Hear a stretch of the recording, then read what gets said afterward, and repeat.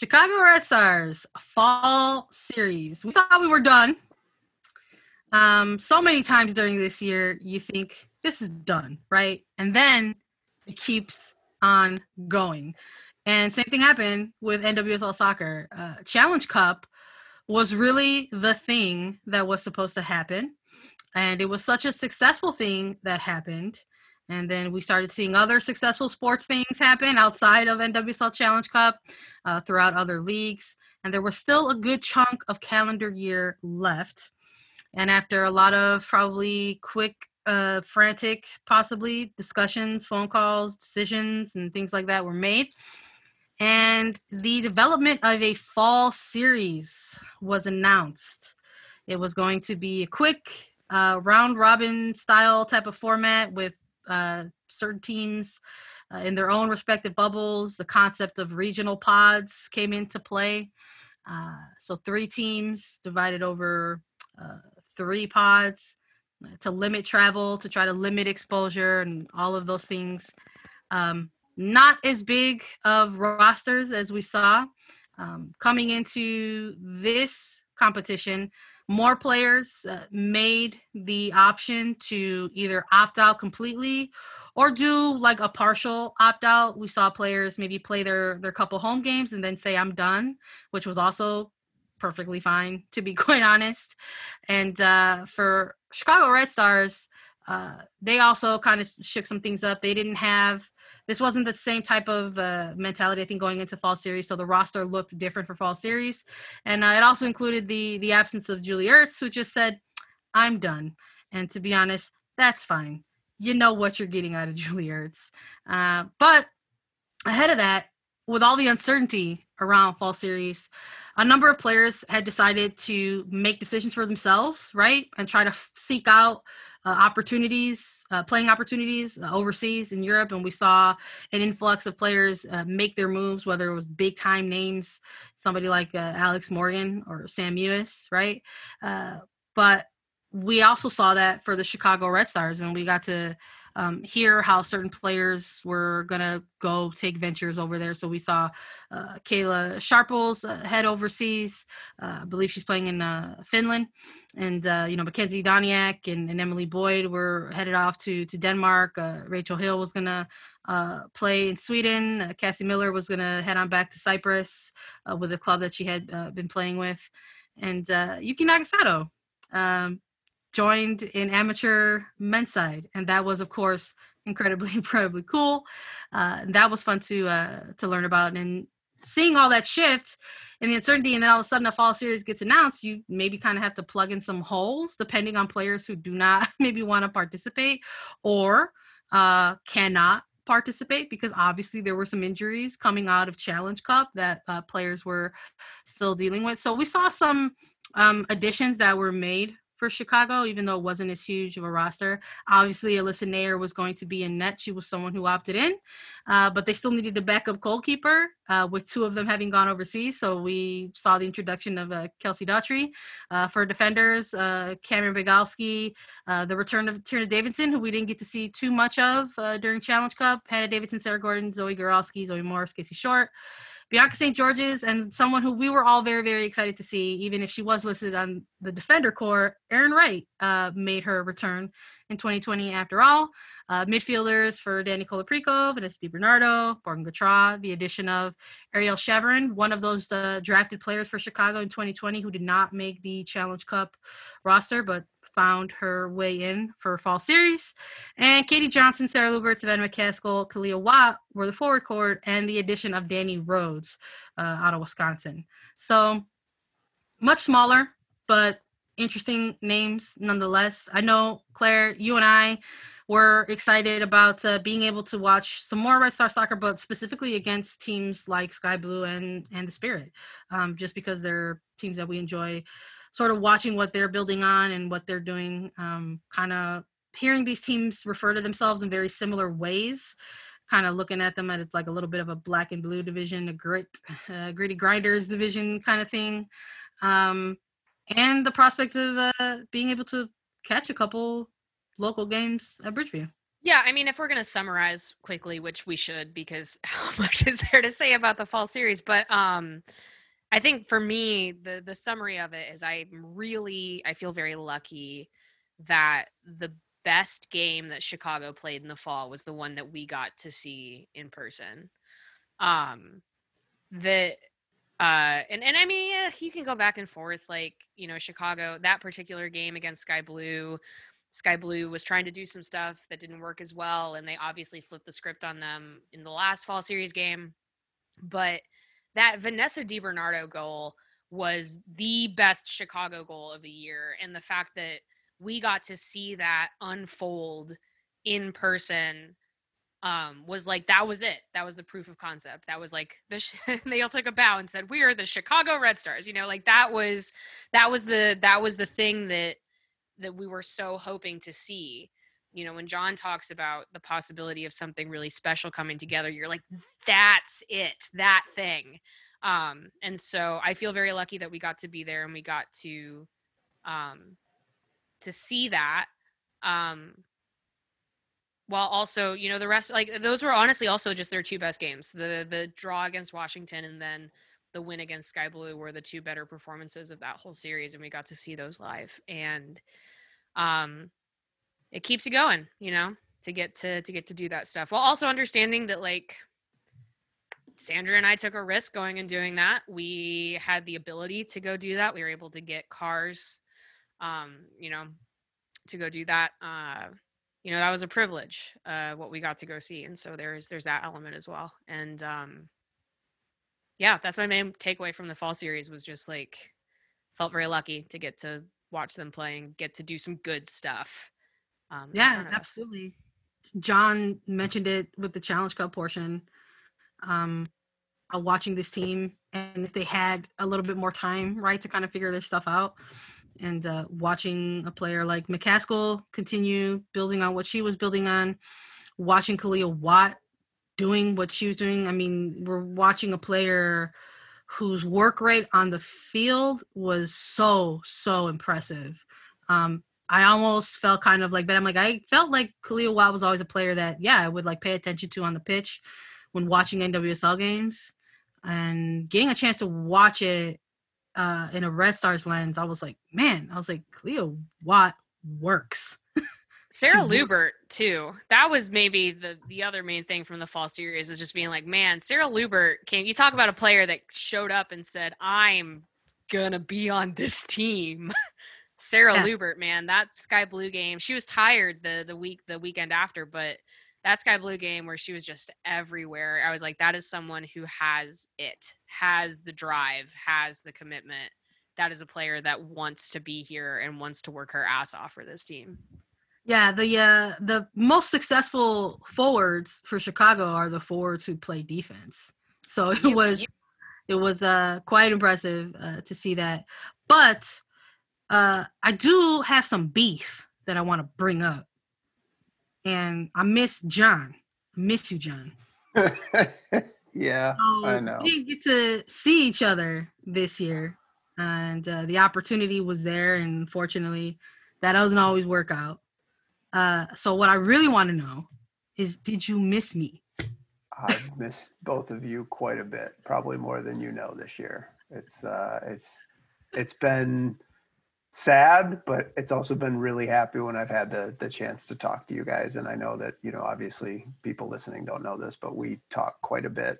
Yeah, we had the group chat going. Yeah. So, but yeah, I was very, very, very jealous when you took the picture this year in the press box, and I wasn't there, but yeah, very. All that was missing was the awkward dad next to us. I've never wanted to drive to SeatGeek from the northern suburbs more.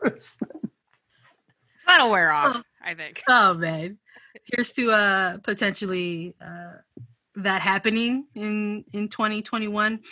The Red Stars, they put together the performances that they put together in the fall series. We got to see some goals. Format was a bit different. There wasn't necessarily a shiny trophy to play for, but the concept of having a grant awarded to top 3 teams based on points was a conceptual thing that got thrown around. A cool thing, actually, something that was never done before for NWSL. And shout out to the Red Stars for choosing Semlin, the bookstore. Unfortunately, they fell short of being able to get them a grant, but it was very cool to hear about all that stuff during fall series. Yeah. Also, just even in the context of, you talk about everything just being a little bit more holistic this year. The fact that, they had, and it's all, all of it is kind of, it's all PR, it's whatever, but like, you have this video of Sarah Lubert, Ella Stevens, and Zoe Morse going to Semicolon and getting some books and getting some good books from that store, and going and being in that neighborhood. I do feel like the more, it's like, Sandra was kind of saying this when she was talking about the Challenge Cup, like, there is not only, like, obviously you want your players like in and around the city because it's an amazing city, but also like you want them in and around the city because this is the city that they're representing and they should know it. And so I thought that, the community grant thing, it kind of is what it is, and it wasn't going to influence, the outcomes of games, but that idea that Chicago they don't want to be the Bridgeview Red Stars. They want to be the Chicago Red Stars. And so every opportunity they got to kind of push further into that, I thought was also very positive. Yeah, it was exciting to kind of take in those couple games in Bridgeview, seeing kind of the bare remains of Chicago Firedom that was there, and knowing, the Red Stars are going to be the permanent tenants. They're going to be the primary tenants of Bridgeview. Yeah. So it was nice to sort of see that and know that potentially there was going to be like more of a Red Stars feel within that spot. Yeah, John, other than missing us terribly, did you have any thoughts on the fall series? Anything, like, is there a thing that you kind of thought overall was kind of going on there? A thing that maybe you didn't see earlier in the year, or? Well, I would just go back to what I was saying earlier, was I really felt like, I think Watt finished with 2 goals and 2 assists. And I felt like McCaskill was coming on. You guys mentioned Lubert too. I think it's just one of those sad things. And I have a lot of thoughts about McCaskill in general, but I just think it's one of those sad things where it felt like you were going to get to this point and now it's just never going to happen. And well, that sounds like a segue, John. Well, I mean, we can jump right into the trade if you want. But yeah, it was, and to think that McCaskill's last game with Chicago is going to be that red star or that red card game is pretty sad. And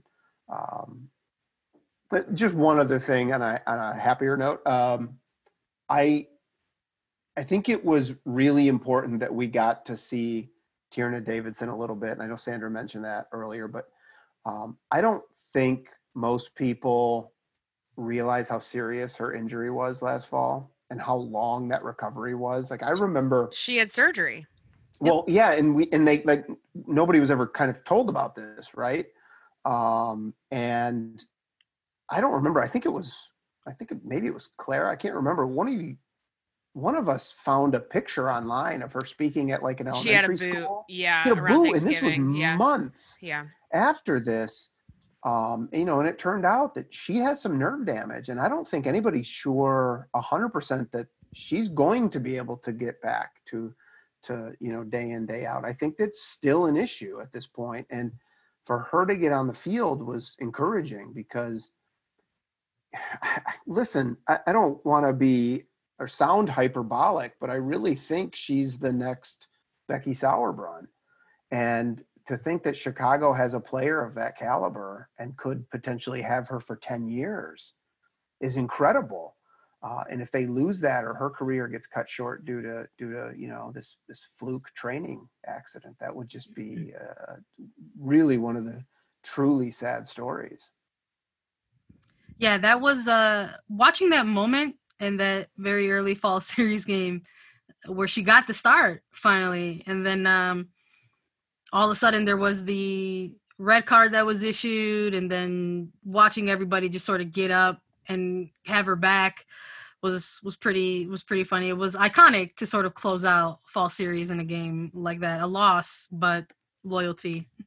Well, and also, I obviously can't speak to how she's feeling physically, but in her limited minutes in the fall series, she was very good. Her long ball stats were obviously with limited passes that can go a couple of different ways, but she had like an 80-something% long ball accuracy. Like the stuff she was doing was really quite good. She got into the Washington game briefly, and then I think started the last Sky Blue game. And so that was, I would say, just eyeballing it, and I didn't know that about kind of whatever. I mean, obviously you can tell, but lingering stuff. The fact that not only was she playing, but she was playing well, I think was really promising as well. Yeah. I don't know if I'm gonna hit us with the fall series MVP, because I think the fall series MVP was just getting through it. I'll give that to Lubert, though. I think she did great. She did really great. She did do great. Yeah. I think, let's give it to Sarah Lubert. Sarah Lubert went out there and said, if you didn't think I was a Red Star, bet. Yep. Here it is. So that was nice. And maybe underneath that, Kalia Watt, because she finally got her goals. Yeah. It took working through it, but turns out she was just waiting to get home and scoring them at Bridgeview. So it was good to see them and their play together. And it's been really nice to also sort of hear with our interviews with Kalia how Lubert is a player that she's really enjoying playing with and connecting with. So that's very, very important too, as the team kind of maybe moves into this next phase of establishing what their offense wants to look like. So let's seg into that a little bit, because I cannot wait to hear my boys' opinions on this. Just to step back, because there was a trade today, actually, as we're recording this on the night that it happened. Prior to that, though, an expansion draft took place, and really pretty quickly after fall series concluded. Fall series concluded, a trade window had to be closed eventually. A lot of people were getting hyped up about the expansion draft that was going to be taking place in November. So really just a few weeks out from the conclusion of fall series, which ended at the end of October. So lots to discuss there. Head coach Christy Holly was tasked with having to make some selections.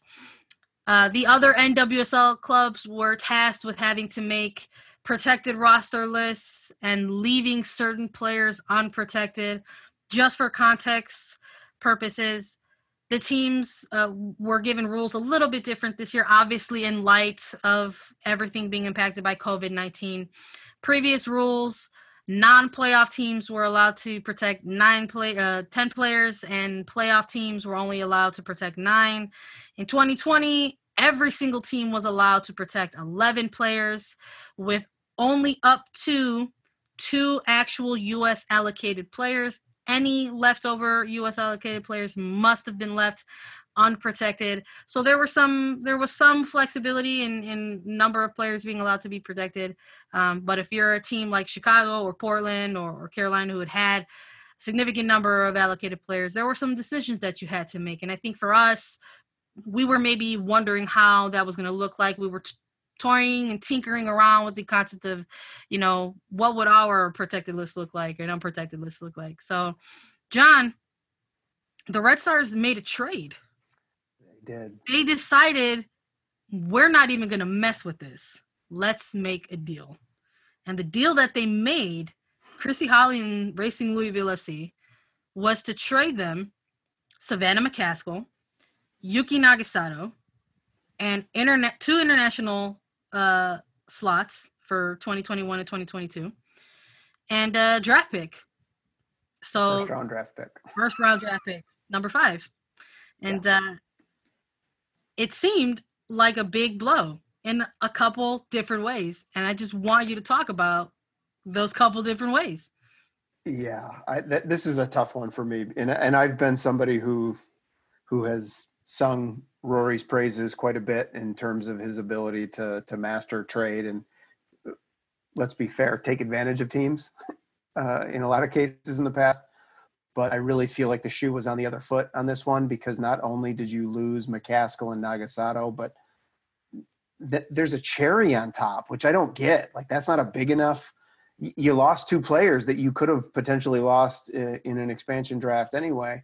And then you add on something on top of that, which seemed kind of insane to me. But, you know, I feel bad for Savannah McCaskill, I guess, to start with her, just because I felt like she had found a home in Chicago. And I felt like we were going to get to a point. I really thought it would have happened this year in a normal year, that we would have finally gotten to see what Savannah McCaskill can be. Because I think for people who watched her play in college or watched her, you know, when she was getting U.S. national team call-ups, or even watched her in the W League, saw that her ceiling, I'm not saying she's there, but her potential ceiling, I think, is a game-changing international. And I think if she had stayed in Chicago in a year or two, we might have seen her get to that level. And now it wouldn't shock me if a year or two from now she's not even playing professional soccer, because I think that one thing that we've seen from McCaskill is that she needs to be in the right environment to thrive. And when we saw her in New Jersey, that clearly was not the right environment. And I think even when Chicago acquired her, it took a long time, right? I mean, we even saw in the final that she wasn't there. You know, half a season in Chicago wasn't enough, but people were singing her praises in the offseason with the work that she was doing. She did seem to come into this season recommitted to establishing herself. And it's a tough thing to see her leaving again, because we don't know what's going to happen with racing. They're an expansion club. If we're being totally honest, they're probably not going to put a super competitive team on the field next year. And if she's not in the right environment, I think you're pretty likely to see her play drop back off. And then we just don't know what happens. And that stinks. And that stinks from, you know, obviously it stinks from a Chicago perspective because it would have benefited the Red Stars. But I think it just stinks from a human perspective, because I really, really like her as a player. And I really think she has an incredibly high ceiling. And my gut instinct is that we're just never going to get to see that. And that just makes me sad. I think the Nagasato thing too is another gut punch, because you can look at what Yuki did on the field, which was pretty tremendous, especially last year, which is a player in her mid-30s who's really seems to be still at like the top of her game, or maybe arguably even getting better. And that's one thing, but I think what she meant to the city, what she meant to the fans is, again, kind of an added layer to that, where she meant a lot to the people here. She meant a lot to the fans. And I think she meant a lot to the team in terms of the team's chemistry, how players interacted with each other, the attitude that she brought into the locker room. Because, look, Chicago has a lot of very serious players, and Rory is a very serious coach. And you kind of need that person who is both really good, but also has that kind of lighthearted spirit about her, which Yuki has very clearly. You know, you spend 5 minutes with Yuki and you're laughing and you're smiling. And she's both kind of a goofball and very, very good and very, very dedicated to what she does. And to find that combination in any sort of competitive sport, I think is so incredibly rare. And so they're not only losing 2 incredible players, but they're losing something more than that in the attitude and the feeling in the locker room. And it's just, I just didn't get it. I thought that there were different ways that they could have approached the expansion draft and stayed stronger as a team. And I think that we can't quantify what they were bringing outside of the numbers on the field, but I think it's a higher price than they needed to pay. After watching Racing Louisville go through that expansion draft, did your feeling like elaborate or expand or get stronger? You know, like, did you feel more concrete in that? I thought it was a bad decision when it was made, and I thought it was exponentially worse after I saw how Racing handled the draft, because it was clear that Racing was making some really off the wall decisions, and Chicago, when you look at what other teams lost compared to what Chicago lost, there is not a team in the league that lost more than Chicago lost. I wonder, I'm not telling anybody how to do their job. I wonder a little bit if Chicago put some ideas in Louisville's head. And that's what happens when you negotiate, I think, sometimes. When you are given an offer and then you counter and then all of that sort of stuff, you maybe come up with some stuff that they would not have come up with on their own. Yeah, I mean, now I'm sad again. Yeah. I mean, I agree with all of that. I'm probably still where I'm at with it, the way that I was when it first happened, which is that I think that it's just unfortunate, because I think that I have to imagine that Louisville came to Chicago with an allocated player that they wanted that would have played for them. And then instead, they drafted 2 allocated players that are not going to play for them. So yeah, how do you go from there to there? I don't know. But I guess Louisville also kind of got what they wanted out of Chicago. So everything else is like confetti. So I don't know.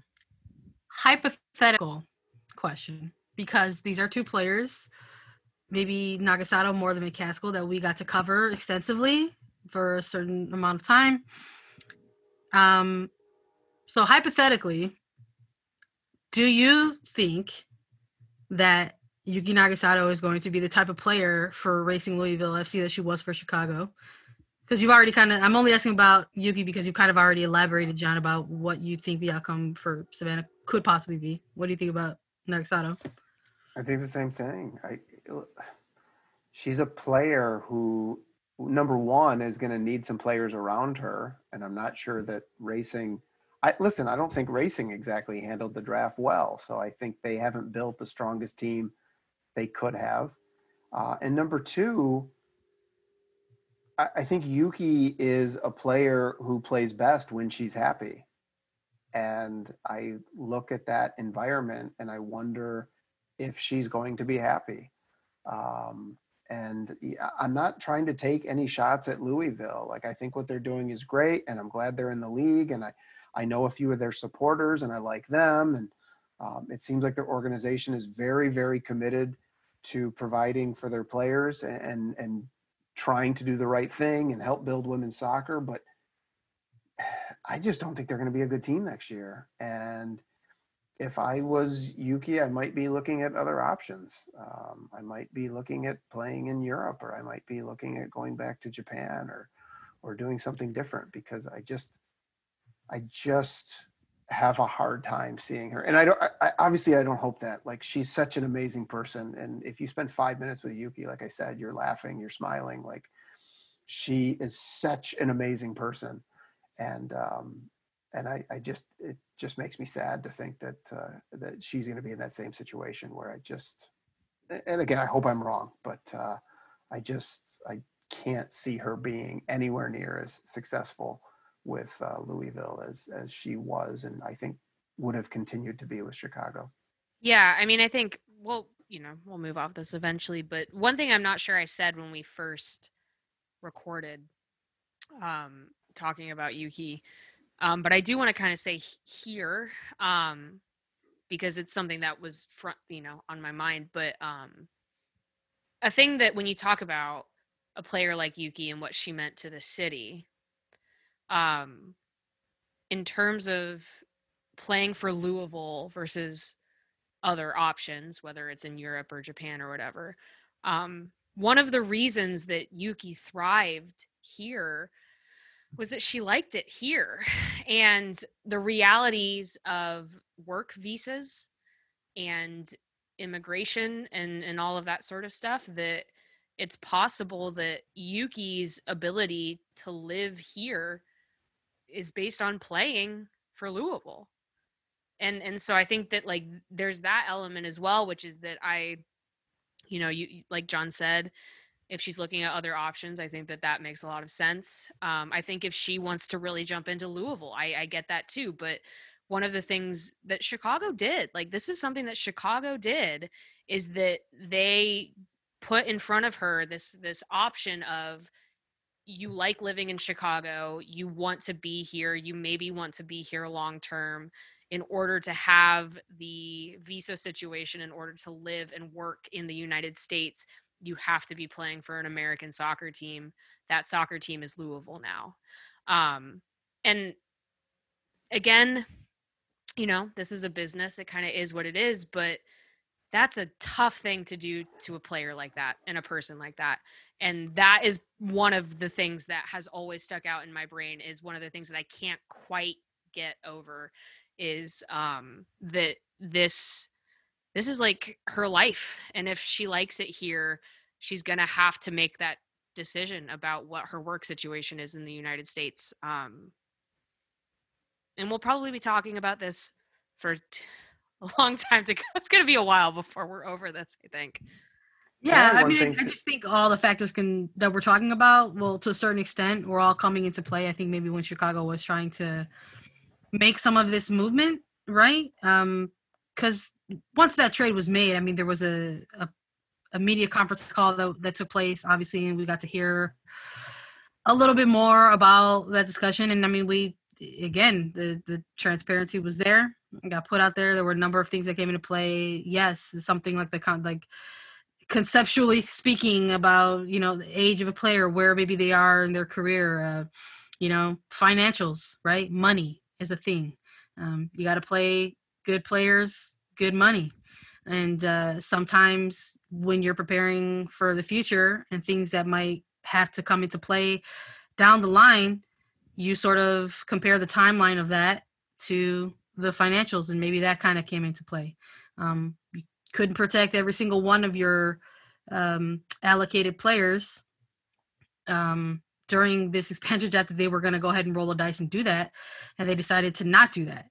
And so eventually new allocated lists will probably come out, and maybe they might look a little different, and maybe we'll start to see bigger parts of that picture, come into play for the Red Stars when it comes to maybe a move like this that was made, perhaps. Yeah, it's big. And, Yuki Nagasato had very, very, very quickly, since we're talking about the length of a player's career and where she's at, which is nearing the end of it, very, very quickly became a player where you pointed at and you're like, that's going to be a Chicago Red Star retirement. That's where she's going to end her career. It's going to be there, and it's going to be one of those types of moments. And sadly, that's unknown now. We don't really know what that's going to look like. So there's all those added layers to that kind of stuff, and the playmaking, right, and all of the stuff within the locker room, and what a player like that can kind of bring. And I guess we won't know until we know, and we'll find that out. And then watching the expansion draft happen, you start to process things a little bit differently and in a certain kind of way. And when a move like that happens, right, we're talking about a Chicago Red Stars team that went through the 2020 that they had with the Challenge Cup, the fall series that they had, how the offense kind of looked, and how we got to see that really without a player like Yuki Nagasato, and for large parts of the fall series without somebody like a Savannah McCaskill, and wondering, well, what does that mean? What's that going to look like now that we had seen their absence in 2020? And now they're actually not going to be part of that equation anymore. So what does this offense look like? How does the attack get built? What's going to happen? And I want to use this time to plug our Southside Trap, because we had a fun little holiday wish list that we put out there for our subscribers only, because we wanted to do a very special Christmas episode for them. And that was something that Claire put on the wish list, that she wanted this team to do something. We needed someone else, Claire. Yeah, I mean, before we move on, I think that the only thing I just wanted to say, and I think John had something, I forget if you had something else that you wanted to say as well, but I think that in terms of the trade, the Yuki Nagasato trade, and then what we're we're pivoting to now is that these are the definitive things that happened in 2020. like it's not, you know, making it to a Challenge Cup final. It's not the soccer. Like, it's not the soccer. Like probably the biggest thing that happened with the Red Stars this year was at the end of it, they sent Yuki Nagasato to Louisville. Like that's the thing in terms of the history of this team that they did this year. And so I think that's also part of why it's given so much weight. Like there's no campaign, there's no league season. What they did was they played some games and then they shipped some players to Louisville. So that was just the final thing I wanted to say about that. I don't know, John, did you have a final word? Well, yeah, because, you know, you had mentioned the business side of it, which of course you're right about, but we also know that in the NWSL in particular, that general managers, coaches often take other factors into account when arranging trades, right? So we know that when Chicago traded Vasconcelos back to Utah, it was because she wanted to be closer to her family. We know that when New Jersey traded Sarah Waldmo to Chicago today, it was because Sarah wanted to be closer to her family. And to take Yuki, who is, you know, an international, and I'm sure knows no one in Louisville and has relationships here in Chicago, that's going to be a tough move for her, assuming she makes that move, to reestablish herself in a new city, because she had friends here and she had relationships here. And then the flip side of it, just on a positive note, it does make me happy to think that her last moment in front of fans in Chicago was that 2019 semifinal in the corner, holding off 3 Portland players, killing the clock off. Like, that was just such a beautiful moment of game awareness and brilliance. And that's something that I'll always remember, and something that'll be a very, very fond memory of her time in Chicago. That's so funny, because I thought where you were going there was her last moment in front of fans in Chicago was playing the drums. Yeah. John only speaks in soccer. Yeah. John doesn't speak in feeling. So everybody. No, but like both equally profound. But yes, so back to Sandra's point. Yes. So what we knew, so we just really got right back in our feelings. We were like back in it. But it's been what, like 2 months? At least. Yeah. No, it's the end of December. It's been a while. It's been a while since this happened. Yeah. The Yuki and Savannah trade happened just before the expansion draft. Right. So it would have been like the 5th or something, 4th. It was like right before the election, I think. We're nearing 2 months. Yeah. So Sandra and I were talking last week about what we wanted. And one of the things that I said, and we both agreed on, was that they needed somebody else in the attack. And I didn't say like I want to swap, I want anybody out. They need something else than just what they have. And guess what, everybody? We got something else today. You want to talk about it? Let's talk about it, guys. The Chicago Red Stars and head coach Rory Dames really made another trade. So the Chicago Red Stars engaged in a trade with Sky Blue FC, and they received and acquired Mal Pugh and Sarah Waldmo in exchange for a bunch of picks. They've got a draft pick, 2 draft picks for Chicago in the upcoming 2021 NWSL draft. Chicago is still left with 1 remaining first round pick. I believe it's number 6. They also received conditional draft picks, and they received international slots for 2021 and 2022. And that was period. There was no money exchange involved and no other additional players. And people thought, well, how did that happen? And the answer is Rory Dames.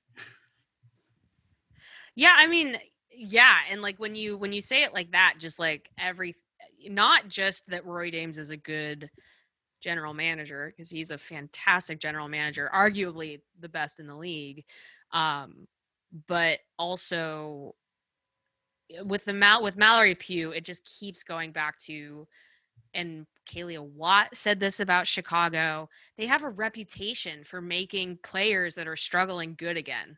Like, that is the new reputation for the Chicago Red Stars, and players want to go get that opportunity. And that's what we saw. That's what we saw today. Thoughts, John? How do you feel? Again, just to flip the script, like I said, I've always given Rory a lot of credit. I think this was another fantastic deal that he made because there are some caveats, right? We have to say if Mallory Pugh gets back to being the Mallory Pugh that she was, a year and a half ago or 2 years ago. But she should be an instant upgrade to the front line. We know that Waldmo is a very classy player, and I loved your comment, Claire, on Twitter today about how Chicago fans know how to appreciate good midfield play because we appreciate Vanessa DiBernardo. Like, Waldmo is very much that kind of quieter midfield presence. So I think that in that regard, it's a great trade. We also know that Rory doesn't tend to like first-round picks. In 4 out of the last 5 years, they have not actually made a pick in the first round. Tierna Davidson is the only exception to that, and it's because they had the number 1 pick and because she is a potentially I've lost superlatives here, but she is a potential 10-year top international player, so you have to do it in that case. But he doesn't really like that. He likes to go a little bit lower in the draft. He likes to do 2-for-1 deals, trade his first round picks for 2 picks in the second round, bring in players that he's familiar with from the youth ranks, give them a year or 2 of seasoning, and then kind of bring them into the fold. So I don't really think that those first round picks really even meant that much to him, as crazy as that might sound. And Chicago's never really used their international slots. So in some respects, he traded things that don't really have a lot of value to him for 2 very, very good professional players and one who could be a game changer for the team. The other caveat, of course, and I'm trying to decide whether I should be flippant about this because I kind of want to say, I hope you all have fond memories of the diamond midfield because – right? Like, how do you fit five center midfielders? And listen, we know that he wants to play Ertz in the midfield, and part of that is because of the national team. He wants to make sure that she's getting playing time in there, at least pre-Olympics, to solidify, getting reps in the spot that she's likely to represent the U.S. But you can't build a midfield around those 5 players. Once Ertz, hopefully at the end of the season, would then go back into the back line. Now you have 4, and that's good. You want some depth because we know that out of Gautrat, DiBernardo, and Colaprico, they've all had injury issues. So that kind of seems to be a perfect solution. I do think that they are still probably 1 attacker short of really, really pushing, because I was putting together kind of a sample lineup after the trade today, and really Watt and Pugh are the only 2 that I can think, assuming they go back to a 4-3-3, are really the only 2 that I think are kind of locked in. And then, and there's seemingly a drop in quality after that. Yeah. Sorry, go ahead, Sandra. No, you're good. Oh, no, I was just going to say, for me, the vibes right out of this trade, the players they acquired in Pugh and Waldmo, especially for Pugh, it's like it has those hints of deja vu. There's a real for me, and I'm sure many others, there's a real Morgan Brian energy around her arrival to the Red Stars. Whether it's,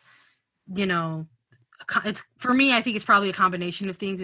Sure, there's an injury involved for Pugh, but I'm sure there's also mental aspects coming into play for a player like that. This is a player who really got thrown into the spotlight at an incredibly young age. and not at a league level. We're talking an international, senior national team level, and wanted to stay on that path and ended up foregoing her college eligibility to make her way into the league and go pro. And maybe things haven't gone the way she was hoping they would go with injury. And sometimes when you're working through those things as a pro athlete, that can weigh on you mentally. So for me, there's that real kind of similar energy where they're kind of getting a player where they kind of have to work back to a certain physical and fitness type of standpoint. But I think there are also maybe mental parts of the game for Mel Pugh. And I think when we were all part of that press conference today, it was her first one. So hopefully she'll get a little bit more comfortable with sharing. But she did touch on that a little bit, saying that for her, it was really trying to find a place where she could feel good again. And it's a very simple phrasing, but it has, I think, a lot more depth. I think that people are maybe willing to read into that players are people and they want to be in environments where they feel good playing the game that they do for a living. And a lot of that echoed the sentiments of what we've heard, whether it was from a Morgan Brian or somebody like a Savannah McCaskill for a recent comparison, that the competitive aspect had to be there. So the energy around this is there's a little bit of deja vu for me for this type of player, but it's just a different name that maybe we're attaching to it this time. Yeah, and I think, I mean, the one other thing, if you talk about similarities with Morgan Brian or similarities with Savannah McCaskill, we are not encouraged to do this because you never know who is going to come back into the fold of this league coaching. So Morgan Brian had the coaches that she had right out of college. Savannah McCaskill had the coaches that she had right out of college. I have nothing good to say about the Jim Gabarra 2018 Washington Spirit team. And she went into that team very young. And there was a trust in development that going pro was better than staying in college. They said, if you want to be ready for 2019, you have to go do this. And she fell into something that was bad. Like, it was just bad.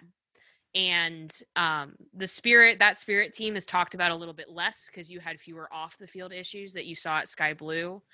But I do not blame a player who moves from being a freshman in college to going to that professional team and stagnates. Like, of course she does.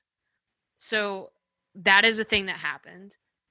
Not a thing that you can undo, right? But since then, I think that Pugh also wasn't wholly expecting being traded from the Richie Burke Washington team. I think that was something that she was ready to take on, and then that kind of changed. And so now she has to really kind of take the bull by the horns here, and there's no reason to think that she can't do that. So I have a lot of empathy for her. The way John talked about McCaskill, she's a player that has dealt with coaching in this country in a similar way, unfortunately. And I'm hopeful that she has a chance here to really turn that around. I mean, the same way that we were hopeful that Savannah McCaskill would. So, you hope this is a longer project. But yeah, I think that's really important. That's a really important piece to all of this. You cannot lay this on the feet of the player. And does that mean that maybe there are things that she should have learned in those years that she's now going to have to catch up on? Probably.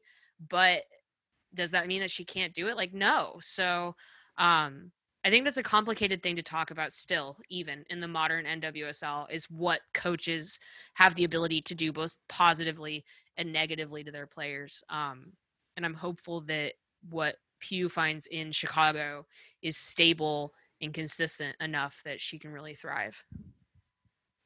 If I could just add on to that too, when you talked about that trade and maybe not being or not expecting it, As I remember it at the draft, that was also right as the U.S. roster was coming out for the next camp, and she also found out she wasn't a part of that. So she had a very rough, I don't know if it was week, 48 hours, where she kind of got this bang bang right in a row of two pretty rough pieces of news. And as somebody who went over and covered the US last summer in France,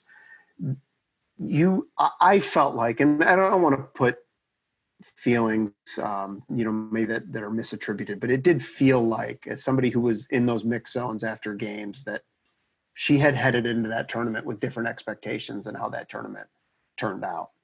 And you do have to wonder, because you guys mentioned her age, where she is at mentally, and if Chicago can get her straight, and assuming that she has the right mindset as well. I do think there's a fairly significant question mark, but I do think that Chicago represents one of only a handful of environments that has the potential to kind of bring her out of that. Well, and one of the things that struck me about the press conference today with Rory and the two players, and I don't want to just talk about Pugh, because Woldmoe I'm really excited. I feel so lucky to have her be on this team, but the part of it, and Rory talks about this a lot. He talked about this with Morgan Gautrat. He indicated to Pugh that he trusts her. Like, he is trusting her to be the piece that they need. And so the Chicago does a good job of putting that responsibility on the player to be like, we trust you to take care of yourself, to get better physically, to get better mentally, and to work with us, because we're not going to let you down. We're going to be the same people day in, day out. But then from there, we need something from you, but also we trust you to do that. And I think if there's any basis for a player-team relationship to be positive for someone like Pugh, it's that. It's saying, like, we're not gonna baby you. Chicago Red Stars are what? Say it with me, adults. Chicago Red Stars are adults. They will support them. They will put them into a competitive environment every single day, but they need you to come the other 50%. And we've seen a lot of players really respond to that. And I'm not sure that that's something that you see all the time in every environment. So I'm really optimistic. I think it could be great. I think it could be super great. Mallory Pugh, when she is good, and she's also a great counterattacking player, which is the way Chicago springs stuff. Ooh, we could see some cool stuff next year, you guys. I'm excited at the possibility, I think. Yeah. It's exciting. I think that people should look at this trade and get excited about it. And yeah, not just Mal Pugh, the Sarah Woldmoe aspect of it. Chicago Red Stars are adults, and Chicago Red Stars are Chicagoans. So Chicagoans, whether they were from here or not, that's part of the culture that you adopt. You take on the persona of the team and the city in which it presents. And the fact that she wants to, Woldmoe wants to come on back into the Midwest and be home, so to speak, right? And in light of a year that's potentially going to have an Olympics, that's is going to have the reintroduction of a Challenge Cup, that's going to have a regular NWSL season with expanded playoffs. Yes, there are champagne problems right now in the midfield for the Red Stars. And yes, they are going to figure that out the way that they did when they had center back champagne problems. It's just a thing that happens. And it's a promising midfield with a lot of talent that the reality is, unfortunately, they can't always play together at the same time because of the aforementioned things, like international players being pulled in and out of clubs, of course, but also injuries that we've talked about on this podcast numerous times that, have kept players out, and particularly that trio of midfielders with Gautrat, Colaprico, and DiBernardo, maybe struggling to kind of have consistent games with each other on a regular basis. So there is absolutely a place for a player like Sarah Woldmo on the Red Stars. We haven't seen her in a Red Stars jersey yet, but we've seen her in plenty of Sky Blue games. And you can look at a player like that and just know immediately that player is going to click within the team, whether it's systematically or mentally or whatever. So when the Red Stars announced this trade today, the general consensus was a win all the way around for the team. And that's where we're at in terms of bringing us presently for the Red Stars. And maybe sort of close this episode out. Maybe we could talk a little bit about still what we want, because when the trade happened, we got something else. But of course, nothing wrong with being a little greedy. It's still the holidays. So I'm going to ask you both, what's next for the Red Stars? Well, I mean, the thing that I think has been hinted at a couple of times is that Chicago might be getting an infusion of some kind to their front office. I have no inside information. Can only say what I have read in the Sun-Times and what Arnim Whistler said today. That makes me think that Chicago, in the way that, like John was saying, it's wild that like you come out of this year stronger than ever.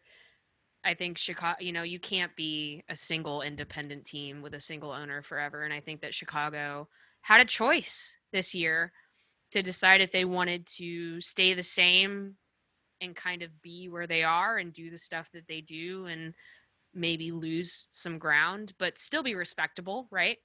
And all indications is that that's not what they want to do at all. They want to keep competing with the top. They want to compete for a championship. They want to not just be like good for an independent team. So it's necessary. I'm anticipating it. I'll be disappointed if I don't see it. So I think the next thing in my opinion is an infusion of some ownership stability, whatever that looks like. And then just like full steam ahead from there, I think. What do you want, John? I really like Claire's point, because I think that going back to the Louisville trade, I think there was a feeling that maybe that trade had been made because of money issues in the front office. And if we're talking about increasing capital for the team, that will be nothing but good. And that's certainly not a dig on Arnim, who's an independent owner and maybe the last of the independent owners, and has done a tremendous amount for this team especially if you've covered this team, since the beginning, like what they've done, even since 2015, moving to SeatGeek and the training facilities and whatnot. But we know that there have been money issues, right? And we know that there has been a struggle or inability, or whatever word you want to use, to bring a partner on. We know that they went 3/4 of a season one year without a front jersey sponsor. So they're clearly not bringing in the cash flow that might make them more competitive, if we're being honest. I think this team is probably a slightly more competitive team if they have a little bit more cash to play with. And then the other one would be just a forward. They need one more forward. If we're being honest, like I'm looking at the front lineup who I think would start, and I think, well, this is my opinion, but I think Lubert's your third forward right now, and that's nothing against Lubert, because I think she definitely has potential. But oh my gosh, you're really going to go into opening day with Kaylia Watt, who looks like she's finally getting back to where she was, Pugh, who is a rebuilding project, who you're going to want to build up, but then also put pressure on to perform, and Sarah Lubert, a second-year player. You can't do that, right? You need one more player. And look, they've got Hill and Motts and Doniak and Kjo, and I really wish that one of those players was going to be that standout third player. But all of those players have had a few years in the league, and I think if we're really being honest, I don't think they're going to be the ones that take Chicago back to a final. So I think they're still one piece short. Oh, if I had $1 for every time we thought Chicago was just one piece short. Yes, but have you considered the effectiveness of just punching everybody else in the face? They do have 10 defenders who all have a fair amount of experience. Man, that's the And other thing too. Maybe my other wish for next year is just that some of Chicago's defenders, and I don't want them to leave the team, but just go be free.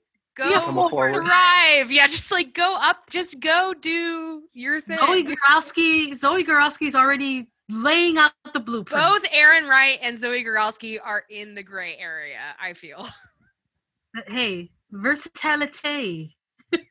I mean, you have a situation because Aaron Wright and Bianca St. George, who are both very good players, might not start, at least as defenders. That's crazy to think about, that your depth in the back line is that deep. Yeah, it's wild to think about. And Aaron Wright is not a player who's unfamiliar playing up top with the Red Stars. I mean, she was part of a number of combinations that the Red Stars were looking at when Sam Kerr was here for, 2 years, 18 months or whatever. Yeah, not unfamiliar with the playing up there and playing out wide for the team. So it's going to be exciting to see. Yes, there's a lot of options, but I'm in agreement with everyone. I want another piece. I'm gonna ask both of you this, but I am gonna make John go first because I've missed talking to John. I'm gonna put him on the hot seat. He's our guest. Where do you think? Well, I mean, the pieces are not done. I understand. No one can perceive the future. God knows what awaits us. Where do you think Chicago finishes in 2021? Top four? That's a good question. Yes, top four. I'm gonna say. I'm trying to think of all the teams now. Four. Yeah, I buy that. Yeah. Portland, North Carolina, and Washington right now, as of the time we're talking, are probably stronger. Yeah. And then Chicago's 4. Yeah. What do you think, Sandra? Top 4?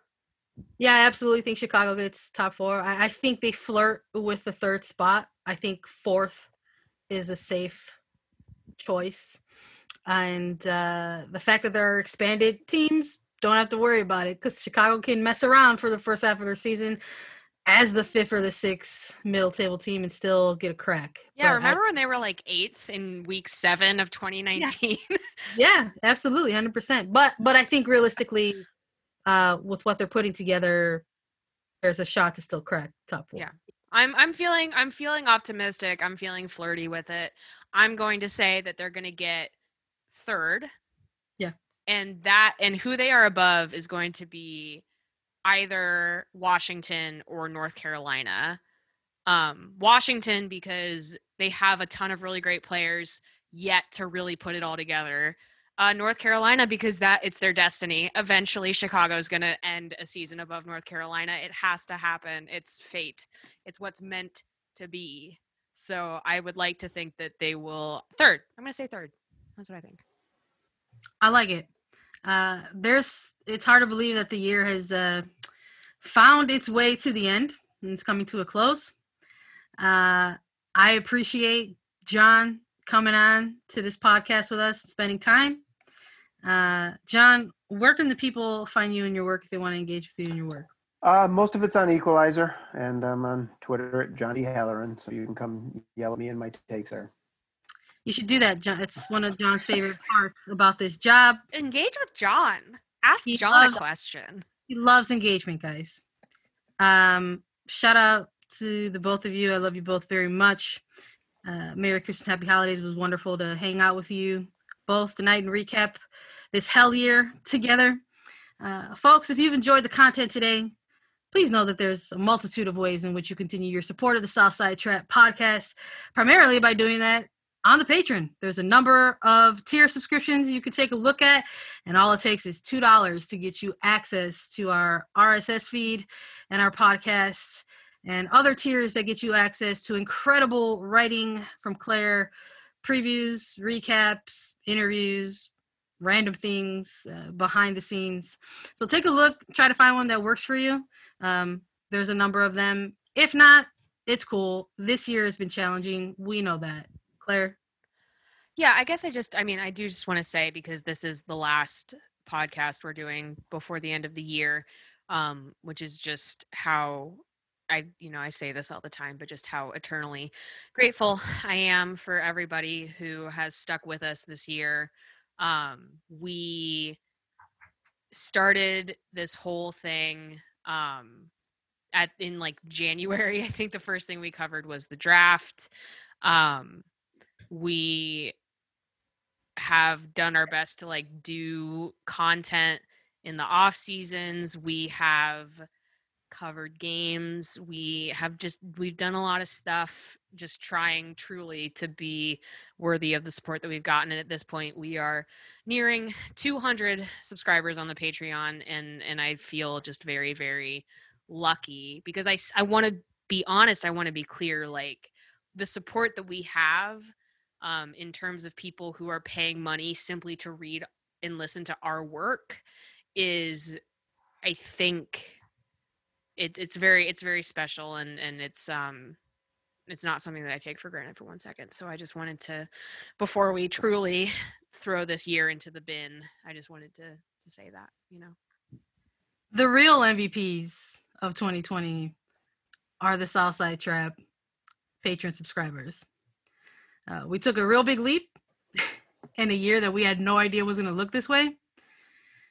And a whole mess of you decided to ride along and really stay along. The year has been hard. So some people have had to drop off, and we understand that. There's been lovely people who have dropped off and have let us know, like, love hanging around, just can't do this right now. And that's cool. We want to know that we ended up still hanging in there and sticking around, and we'll be here whenever you decide to come on back. We hope that you do. We got all those different tiers there for a reason, because we understand that everybody's situation is different.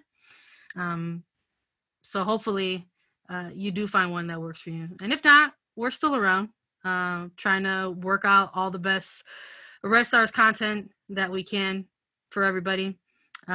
Please just know that if there isn't the means to support on a subscription basis, there's a number of ways you can continue your support Southside Trap Podcast, and you can do that by following us on all social media channels like Twitter, Instagram at Southside Trap Pod with one letter P. And you can go ahead and find us on all kinds of streaming services like Anchor, Spotify, and iTunes. So go ahead and find us. Leave us a rating and a review, subscribe.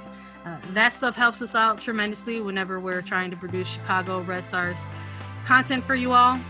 I hope everybody is enjoying their holidays. I hope everybody is making safe choices and doing a lot of self-care or a lot of communal care with people safely is the best way that they can. I hope everybody has a wonderful new year.